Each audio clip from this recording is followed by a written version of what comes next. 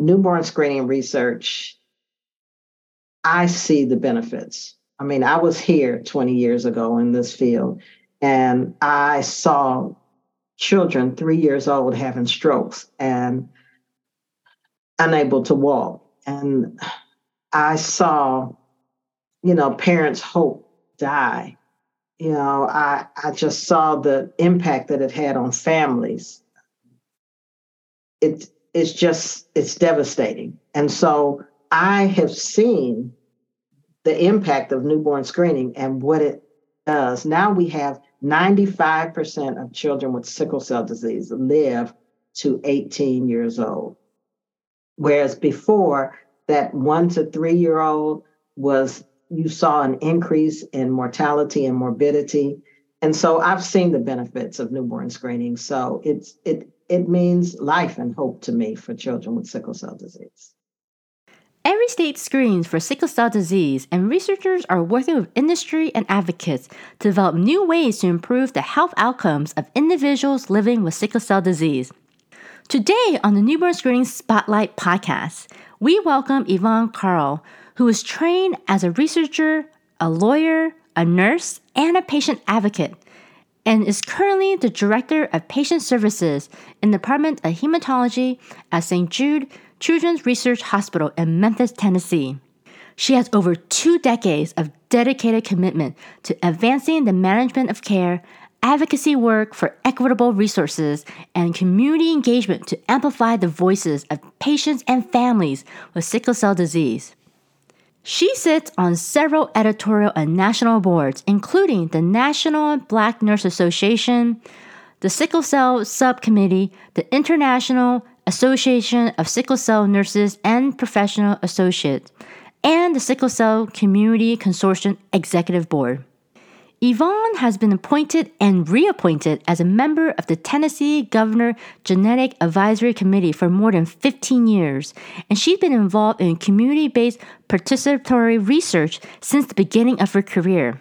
And in the year 2021, Yvonne was recognized by the American Lebanese Syrian Associated Charity, which is the largest healthcare-related charity in the United States, with the St Jude Legacy Award for her lifetime work with the sickle cell community.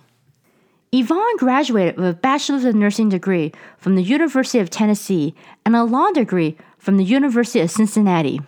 She is a proud veteran of the U.S. Navy, Judge Advocate General Corps, and as a wife, mother, and grandmother. Join us in listening to Yvonne share her passion and inspiring story of hope and her vision for newborn screening research in sickle cell disease. Hello, this is the Newborn Screening Spotlight.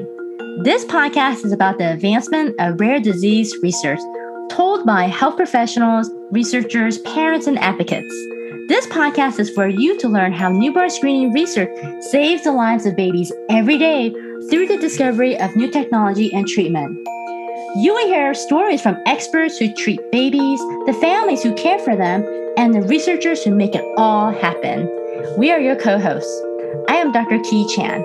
And I'm Dr. Amy Brower. We're from the Newborn Screening Translational Research Network, also known as the NBSTRN. Our work is supported by one of the institutes at the National Institutes of Health in Bethesda, Maryland, called the Eunice Kennedy Shriver National Institute of Child Health and Human Development, also known as NICHD. Dr. Chan and I are from the American College of Medical Genetics and Genomics, also known as ACMG, and ACMG leads the NBSTRN. Screening babies saves lives every day, and research advances newborn screening by developing new technologies to screen, diagnose, and treat. NBSTRN helps accelerate research by creating tools, resources, and expertise for researchers, doctors, families, patients, and advocates. To learn how you can help advance newborn screening research, advocate for rare disease screening and treatment, and learn about important discovery, become a member of the Newborn Screening Translational Research Network by visiting our website at www.mbstrn.org. Hello, Yvonne. We're thrilled to have you on our Newborn Screening Spotlight podcast. You've worn many hats in your professional journey in caring for individuals with sickle cell disease. You're a researcher, a lawyer, a nurse, and a patient advocate. Your knowledge and expertise have had an immense impact on the care of individuals with sickle cell disease. In 2021, you were recognized by the American Lebanese Syrian Associated Charities, or ALSAC, which is the largest healthcare-related charity in the United States, with the St Jude Legacy Award for your lifetime work with the sickle cell community. That's amazing. Congratulations on this achievement and the enormous impact on this society. How did you get involved in newborn screening research? So I got involved. It was a little bit of a fluke. I worked in the pediatric emergency room and in Memphis, Tennessee. And at that time, that was in the early 90s, there weren't a lot of treatment for sickle cell disease or a lot of different diseases. And so all the children, it was the only pediatric hospital in the city and actually in the region. So it was extremely busy all the time. And Memphis is a 60% African-American city. And so we had a lot of children with sickle cell disease, and you saw a lot of complications with sickle cell disease. And so all of the children came to the emergency room, and the doctors from St. Jude would come over to the hospital and they would help treat the children if they were admitted to the hospital. So I became very good friends and with the people from St. Jude in the hematology department. And in 1999, they had an opening and they asked me if I would come and work with them with the hematology department. And my very first job was telling families that their child had sickle cell disease. In Tennessee, in the newborn screening, when children are born, they're tested. At that time, they were only tested for about 4 different diseases. Now they're tested for about 70. But they are tested, but they go home within 24 hours. And so they don't know the results of those tests. Those blood spots are sent to the state, and then the state does a screening on them. And then they send it to the parents, the doctor, and we were the sickle cell, state designated sickle cell center for Western Tennessee. And so we received all of the positive screens for children with sickle cell disease and sickle cell trait. And my job was to cold call parents and tell them that their child had sickle cell disease. So you can imagine how that went over. And it was loss of that perfect child that they thought they were going to have. You think for 9 months, you're looking forward to this. It was anger. It was guilt. It was devastation. I can't tell you that the impact that it had from telling families that their child had sickle cell disease, especially calling from St. Jude, because the first thing they thought about was cancer. So at that time, we were able to make home visits, and I would make home visits to all of our families, so I could answer any of the questions they had, any of the questions that the other family members had, the aunts, the grandparents, the extended support system. So that was my intro into newborn screening. And since St. Jude is a research hospital, on day 3, I was given a research study for newborn screening. There was a collaborative effort between the state of Georgia and Tennessee, and that was my intro into newborn screening. That's such a powerful story, Yvonne. It reminds me of, it's actually, there are several leaders in newborn screening across the United States who have been driven by their work with sickle cell disease and delivering that newborn screening result has really spurred advancements in newborn screening. It's just pretty amazing to hear that story. And we can feel the emotion and what you experience with those individual families and how you now have spent your lifetime improving newborn screening and outcomes in individuals with sickle cell. Yes, it made a profound impact upon me, because when you have someone as a newborn and you watch them grow, you can't help but establish a relationship with the patient and with their families. I still get pictures from children who are now in college, graduated from college, some who are older. And I just got a picture the other day of one of my youngest first newborns who is graduating from college. But not everybody has that same outcome. And sickle cell disease is a devastating disease. It is a disease of the red blood cells. And in order to have sickle cell disease, it's unlike any other disease that I know of. Most diseases, both parents have to have the identical mutation or the identical change in the gene. But with sickle cell disease, one parent can have the sickle cell mutation, and the other parent can have any other hemoglobin mutation. So like the other parent can have C trait or D trait or beta thalassemia trait. So you can imagine that means there are so many different types of sickle cell disease, but all of them have that same sickle mutation. So what happens is that the red blood cells normally round, and they can easily go through vessels and squeeze through.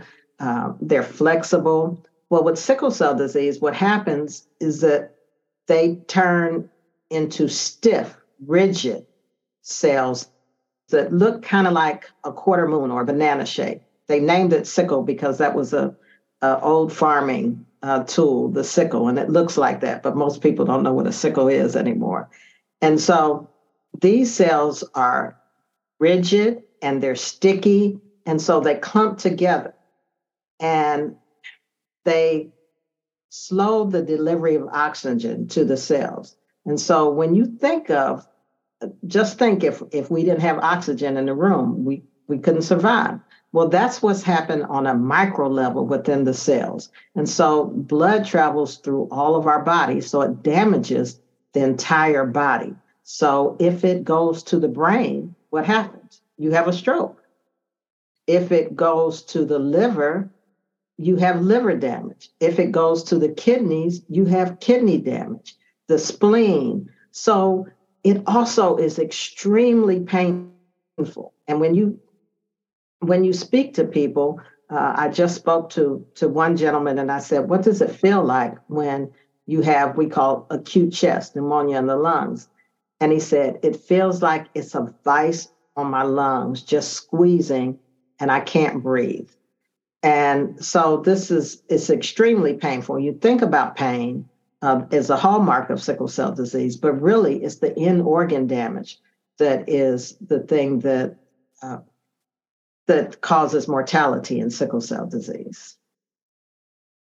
Yvonne, thank you for sharing with our listeners about the genetics of sickle cell disease and how you got involved in newborn screening research. It's so informative and for us to learn more about your work. You're currently the Director of Patient Services in the Department of Hematology at St Jude Children's Research Hospital in Memphis, Tennessee. Can you tell our listeners more about your role?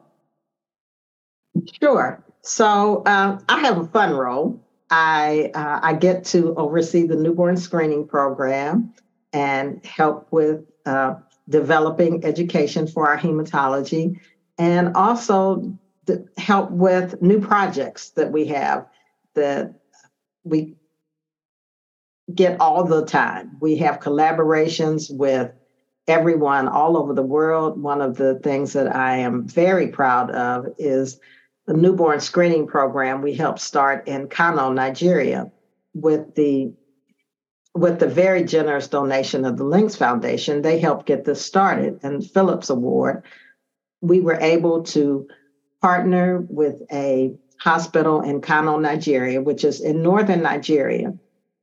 And just to give an overview of sickle cell disease, we have about 100,000 children, 100,000 people with sickle cell disease in the United States.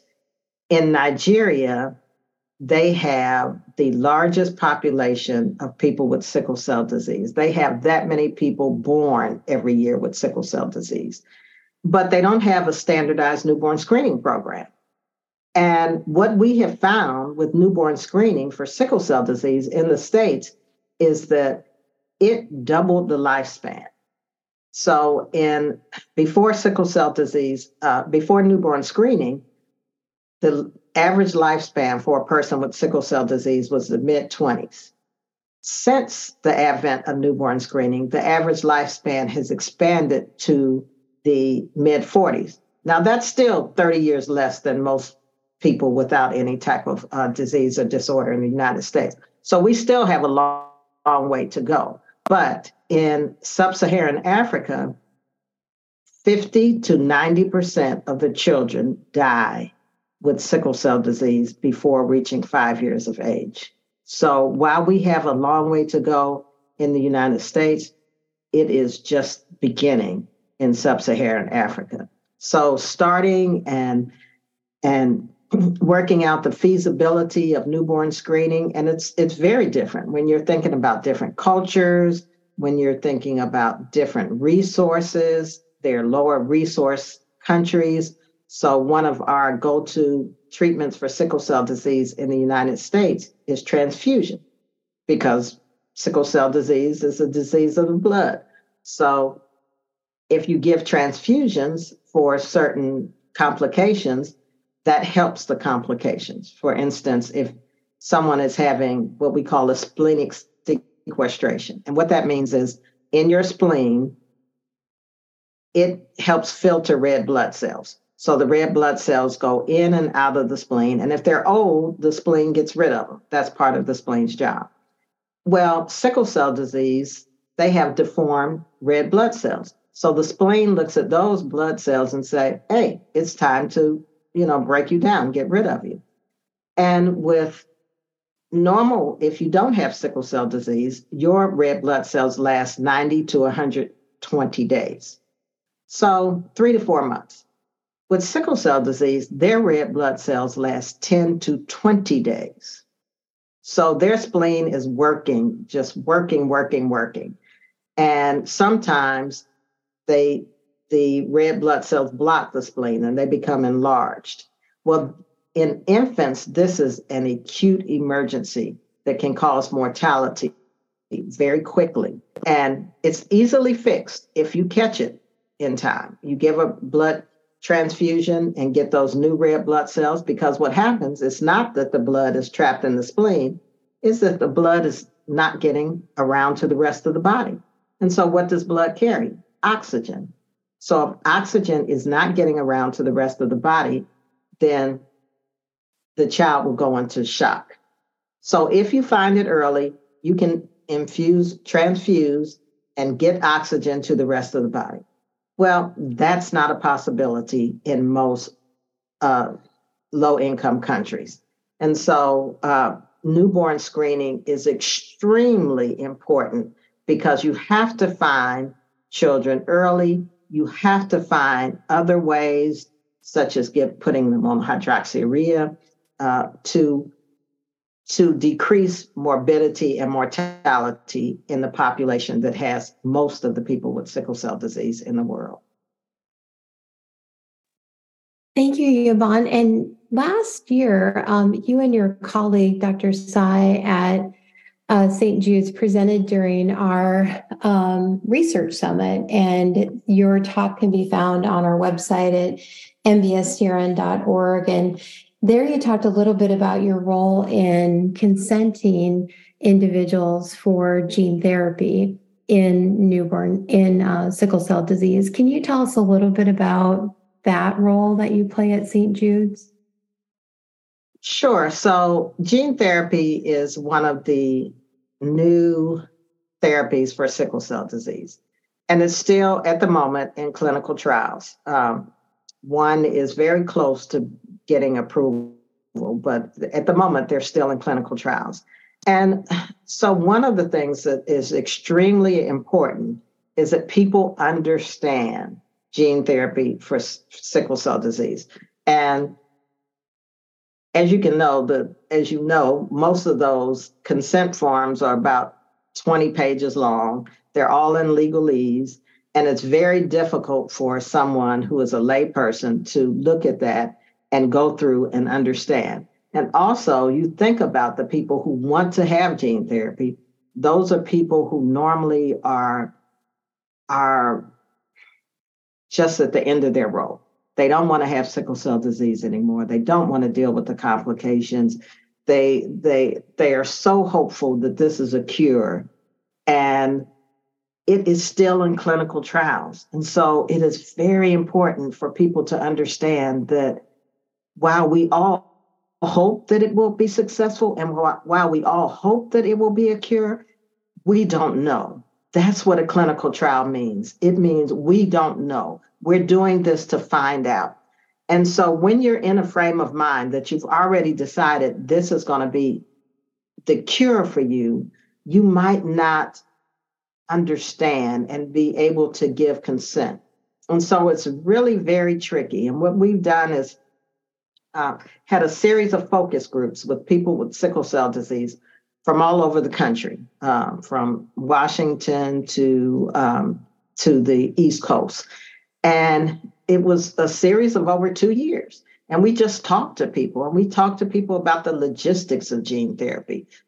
Did you know that even if you have gene therapy, your germinal stem cells don't change. So you, even if it works and you're cured, you can still have a child with sickle cell disease.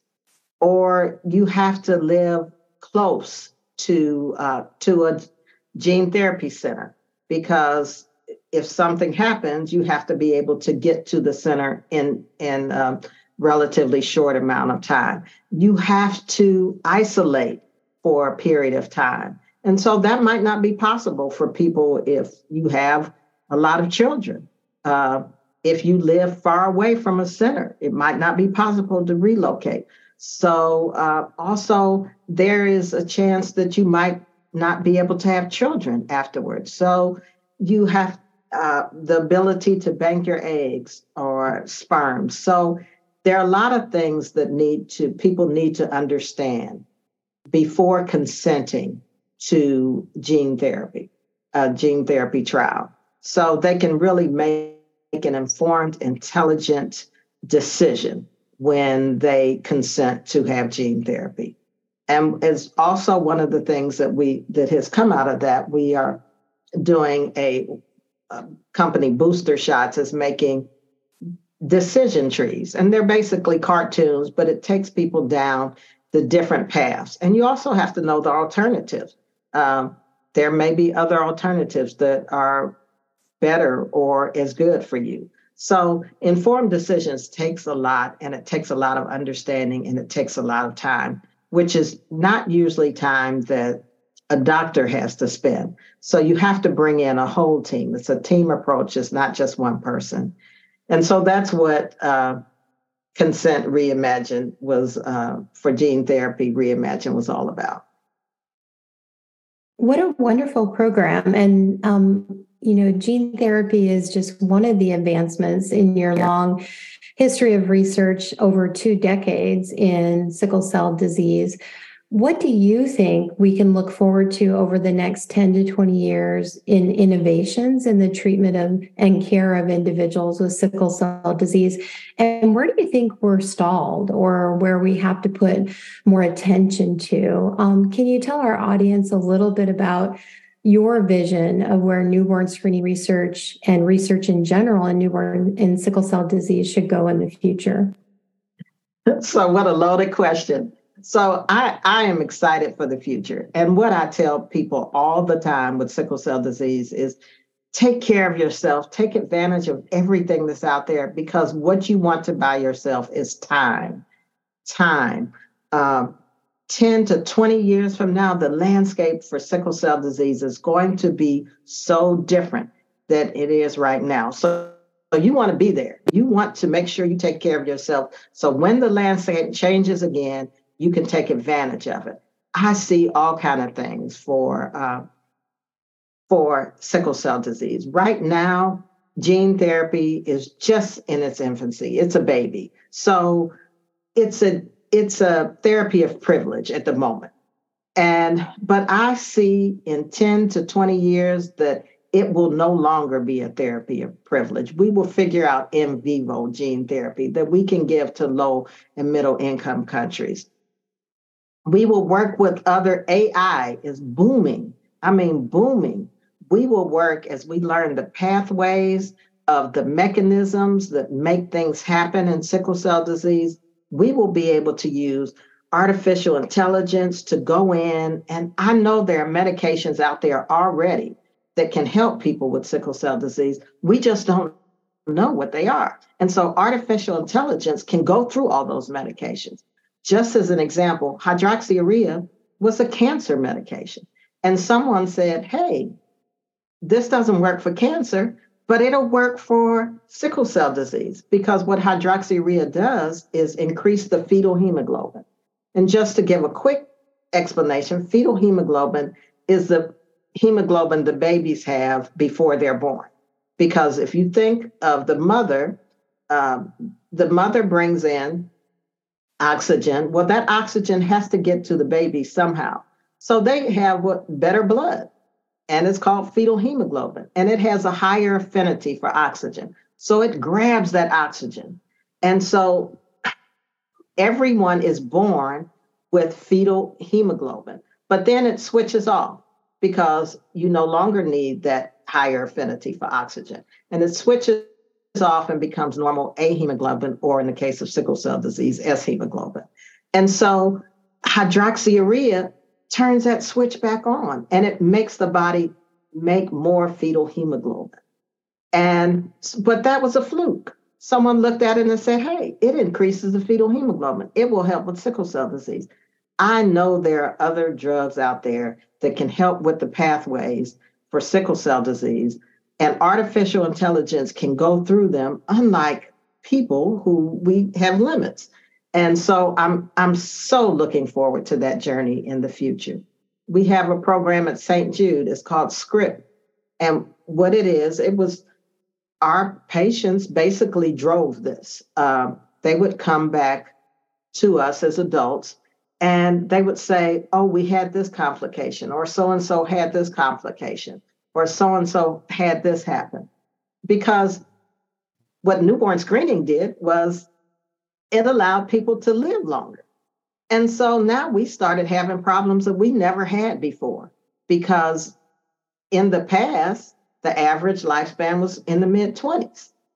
So we had to look. It didn't just happen that someone at 20 had a certain complication. That complication had to start earlier, but it just reached the boiling point, I'll say, at a certain age. And so SCRIPP is a longevity study, and it starts with birth and it goes to end of life.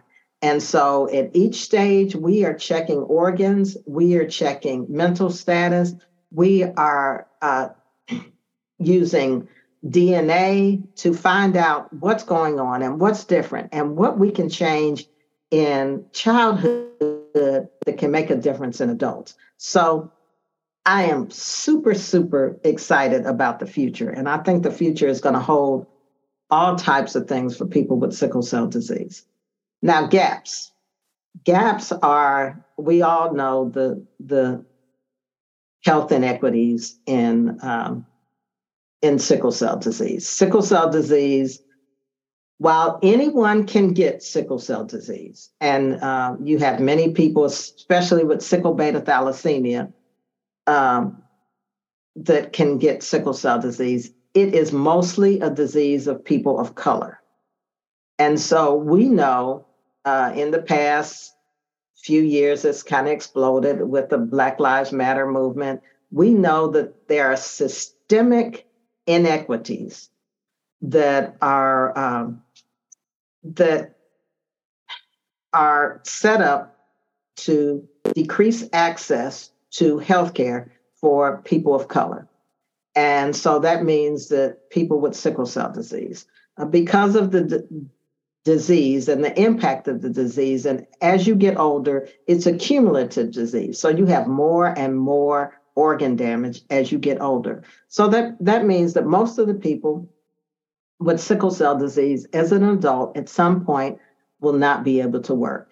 And according to the CDC, 70% of people with sickle cell disease are on Medicare and are on Medicaid. And so that is a system designed for poverty, actually, because you can't make but a certain amount of money.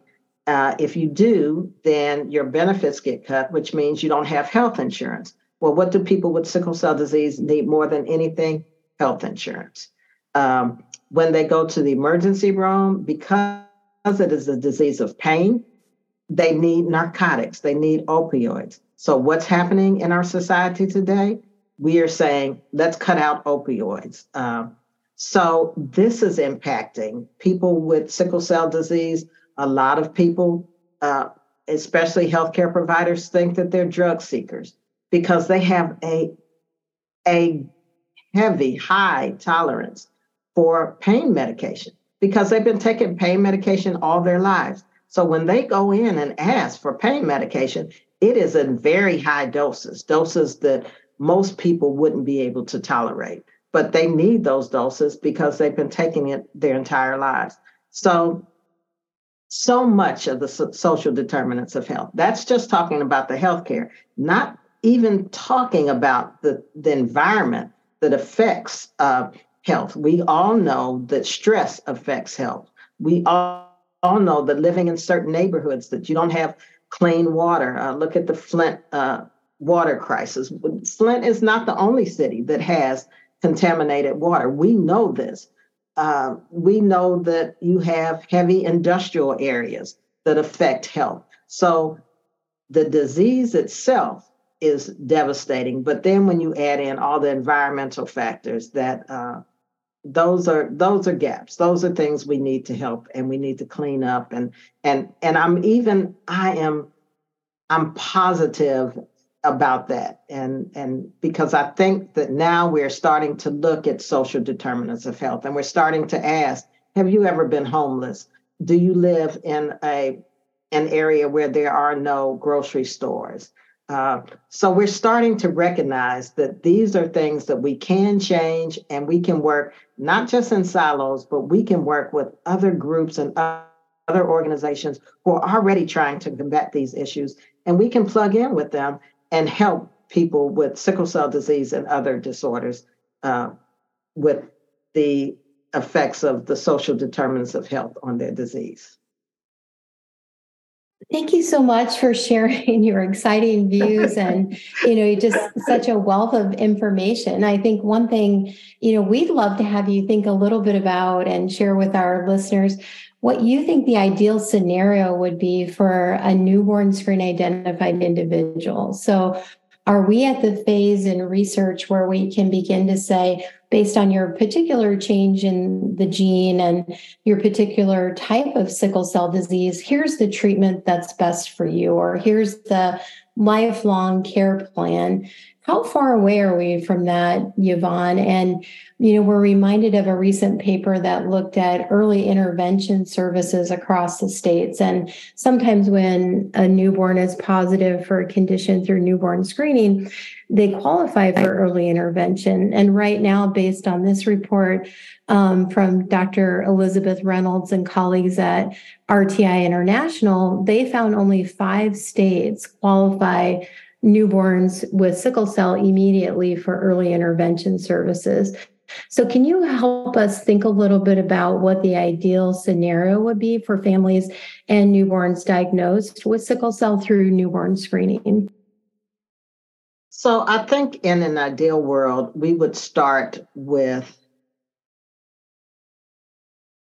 providing support immediately to the family. I didn't talk at all about mental health, and I didn't talk at all about the stress that it has on the family, on the parents. And I think that that's where we need to start. We need to help the parents understand, to know that they're not alone, that there are other people that can help them. And then we need to provide services to the child, to the newborn. As you stated, the state of follow-up varies from state to state. We don't have a standardized method of follow-up for children with sickle cell disease. And honestly, for education of parents with sickle cell trait, because if you have sickle cell trait, you're a carrier. And honestly, we say a carrier is benign, but any condition that can kill you, I don't think it's benign. And we have numerous instances from 50 years ago with the Army had people dying in boot camp with sickle cell trait. And they found that it was rhabdomyolysis. That's exertional. Basically, you exercise really, really hard. And sickle cell trait, people have sickle cells. And under extreme conditions, they can sickle. And that can kill you. And so people can die from rhabdomyolysis. They can die from a very, very rare type of renal cancer, renal medullary carcinoma, but they can also have other problems, eye issues, retinopathy, blood in the urine. So parents need to be educated. And also parents are at risk for having other children with sickle cell disease. So I think genetic counseling for the parents is extremely important. And most parents, I would say, are not getting genetic counseling. They are not getting the information that they need for sickle cell disease. In a perfect world, we would have everyone receive genetic counseling. We would have the child immediately followed up with a sickle cell center or hematology center. We would provide social services for children, and because they make a difference. If you teach a child alternative ways, because we know executive functioning early on is affected, and that affects you all throughout school, your executive functioning. So, but we can teach alternative ways. We can give extra support, IEP 504 plans for children who are in school, so they get extra tutoring, so they get extra time. If we had camps that children can go through, one of the things that happens with sickle cell disease, you can't concentrate your urine. That means you wet the bed. What 11-year-old wants to go to a camp and they're wetting the bed? But if you go to a camp where everybody's wetting the bed, you get up in the morning and you just change everybody's sheet, there's no stigma attached to that. If we could teach children and teachers in the school so children aren't bullied because they're small. They're smaller than other children their age. And so in a perfect world, we would have all the support that was needed to raise a child with a chronic illness. Our most vulnerable, we would take care of them the way we should take care of them.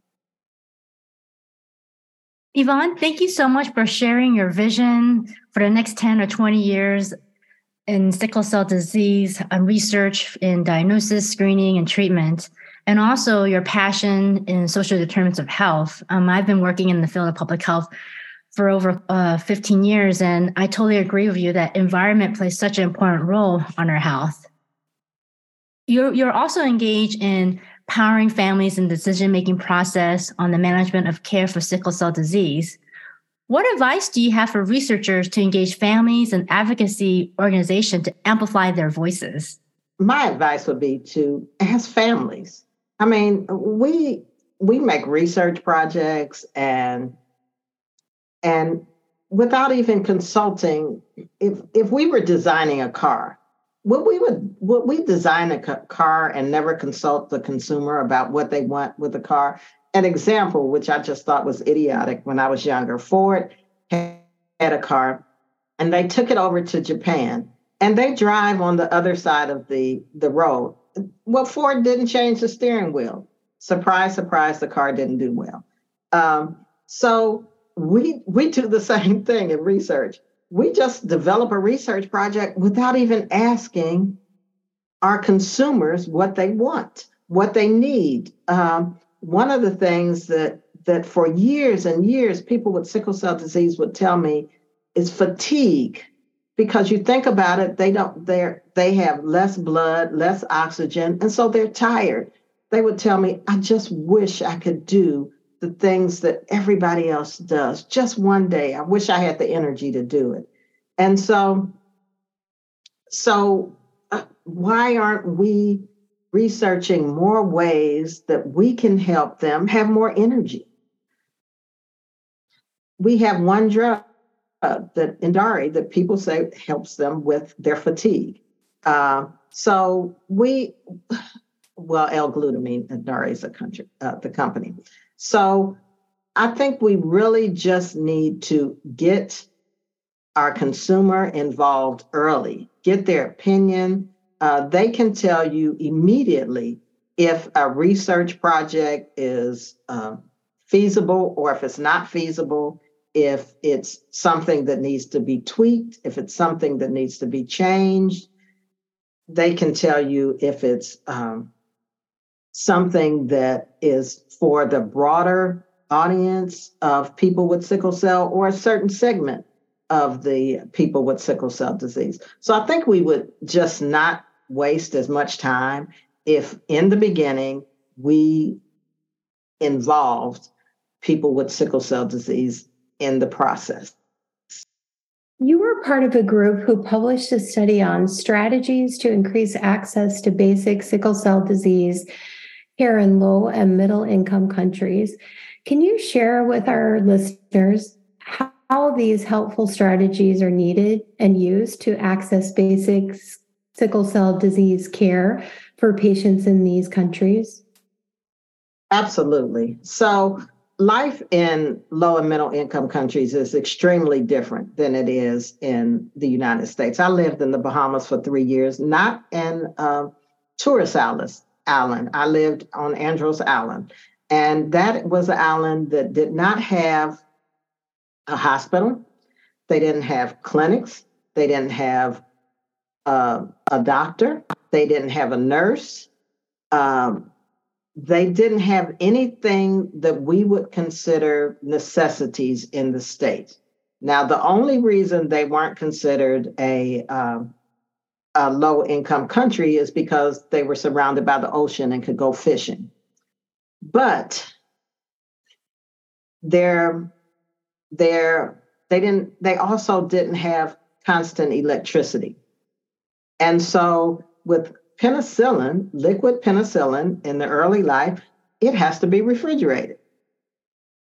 So if you don't have electricity that you can count on not going out every other day, you can't have some medicine that needs to be refrigerated. So you need to think of other ways to do this, either taking a pill and smashing the pill, or taking I talked to someone in Madagascar one time. They gave quarterly injections for penicillin. So you have to think outside the box. Also, a lot of people have different cultures than we do in the United States. And we have to accept that. We have to accept that there are people who are Muslim, who are polygamous, who have totally different values than we might have. And we have to understand that, and we have to go to their religious leaders. If they're a very strict Muslim country, many people will not get care or take screening unless the emir says it's all right. So you have to go and talk to the religious leaders. So I think we have to look at a lot of our biases and understand that things are different. And where we might do things one-on-one because we have the ability and capability to do that, we might have to do other things in groups in low resource and low to middle income countries. So we just have to think differently and think outside the box. And one of the things that I'm super, super excited about is that took years of planning. St. Jude, in conjunction with the University of Tennessee Health Science Center and an international organization of sickle cell nurses and professional associates, with funding from Global Blood Therapeutics, I have to say, we developed a nursing boot camp. And so we brought nurses from all over the United States, from Trinidad and Tobago, Ghana, Sierra Leone, Canada, and we taught them sickle cell disease. It was 5 days long, so it was intensive study. But what we have to understand is that most low resource or low to middle income countries, nurses are the ones who provide most of the care because they don't have enough doctors to provide care for sickle cell disease. Also, they're very trusted. And so it was a train the trainer. We taught them, gave them the resources, and then you go back and you train nurses in your area that can help take care of people with sickle cell disease. So I think we just have to think outside the box and be willing to let go of some of our biases and to help people in other countries. Yvonne, it sounds to me that you have been involved in training the next generation of nurses through the Sickle Cell Nursing Bootcamp. Could you maybe share more of the resources to this bootcamp, like maybe the link, the application process, and are you also involved in training the next generation advocates and nurses? And what do you tell them about newborn screening research? I'm ecstatic because we just had it last week, so I'm still on a high from having, when you have, first of all, it's so rare. Well, it's really non-existent that you have 40 nurses in a room who are all passionate about taking care of people with sickle cell disease. And so the first thing we do right after we do introductions, we have a panel of people with sickle cell disease of varying ages, and they tell their experience about life living with sickle cell disease, because we want everyone to understand the impact that sickle cell disease has.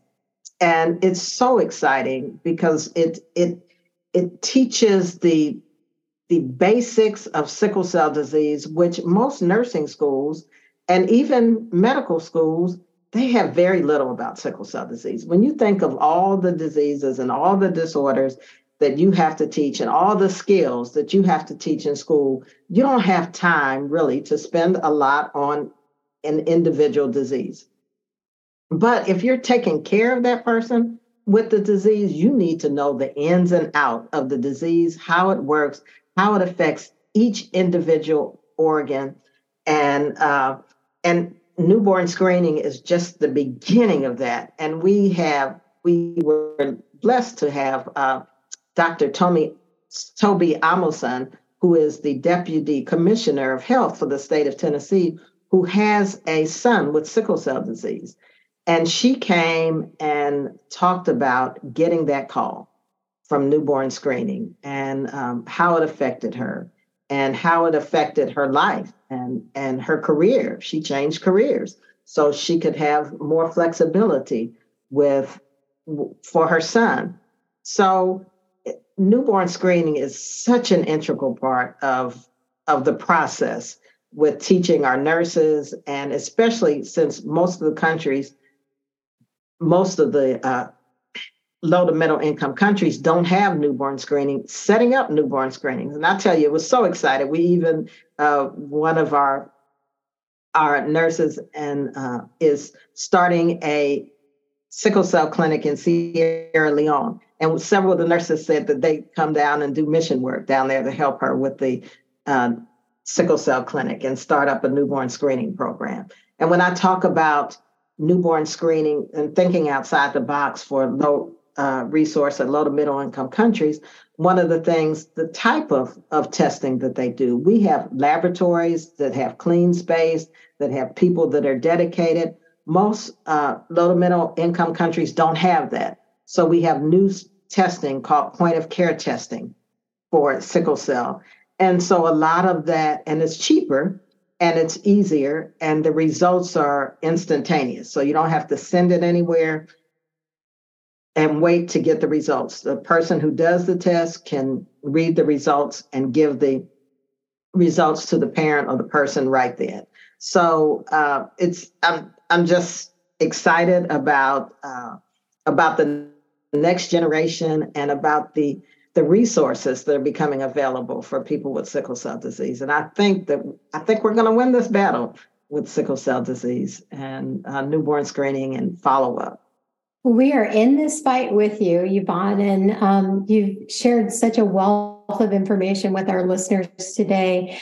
And last year, we were so excited. We invited you to join the steering committee for the Newborn Screening Translational Research Network. So we're in our 15th year of helping to advance newborn screening research. What role do you see NBSTRN playing in helping to advance your important work at St. Jude's and in the field of sickle cell disease? So I think one of the things that is really exciting to me is with the Newborn Screening Translational Research Network is that it is a network and it pairs parents with research, with newborn screening programs, and you're already thinking you have to have a network. You can't do this work in a silo on your own. You have to involve partners, and just your mission to facilitate the research. But what I was talking about with the novel technologies, with data is so important because everything is driven by data. So I see the NBSTRN helping with data that can drive new technologies, your ability to work with partners, with grants and funding is exciting. The tools that you have, and one of the first things that parents do that have children with sickle cell disease when they're formed, one of the first things they do is go on the internet nowadays. They go and look and try to find information. So I think that resources that you have for new parents is exciting. And I really think that you're going to help move the field forward as we get more and more people with expertise together and doing work and research together, that it's really going to help take that next step in newborn screening for sickle cell disease. Yvonne, thank you so much for joining us today on our NBSTRN Newborn Screening Spotlight podcast. You share such a wealth of information, and just hearing your voice, and you can sense your passion in this area to care for families and patients with sickle cell disease. And as we close our podcast today, we have a signature question that we ask our guests, and that is, what does newborn screening research means to you? Newborn screening research, I see the benefits. I mean, I was here 20 years ago in this field, and I saw children 3 years old having strokes and unable to walk. And I saw, parents' hope die. I just saw the impact that it had on families. It's devastating. And so I have seen the impact of newborn screening and what it does. Now we have 95% of children with sickle cell disease live to 18 years old. Whereas before, that 1 to 3 year old you saw an increase in mortality and morbidity. And so I've seen the benefits of newborn screening. So it means life and hope to me for children with sickle cell disease. Thank you for listening to this episode of Newborn Screening Spotlight. If you like our podcast, please subscribe and share an episode with your colleagues, friends, and family. Get involved. Stay informed. Help us advance discoveries. Together, let's increase the impact of newborn screening research by listening to your stories.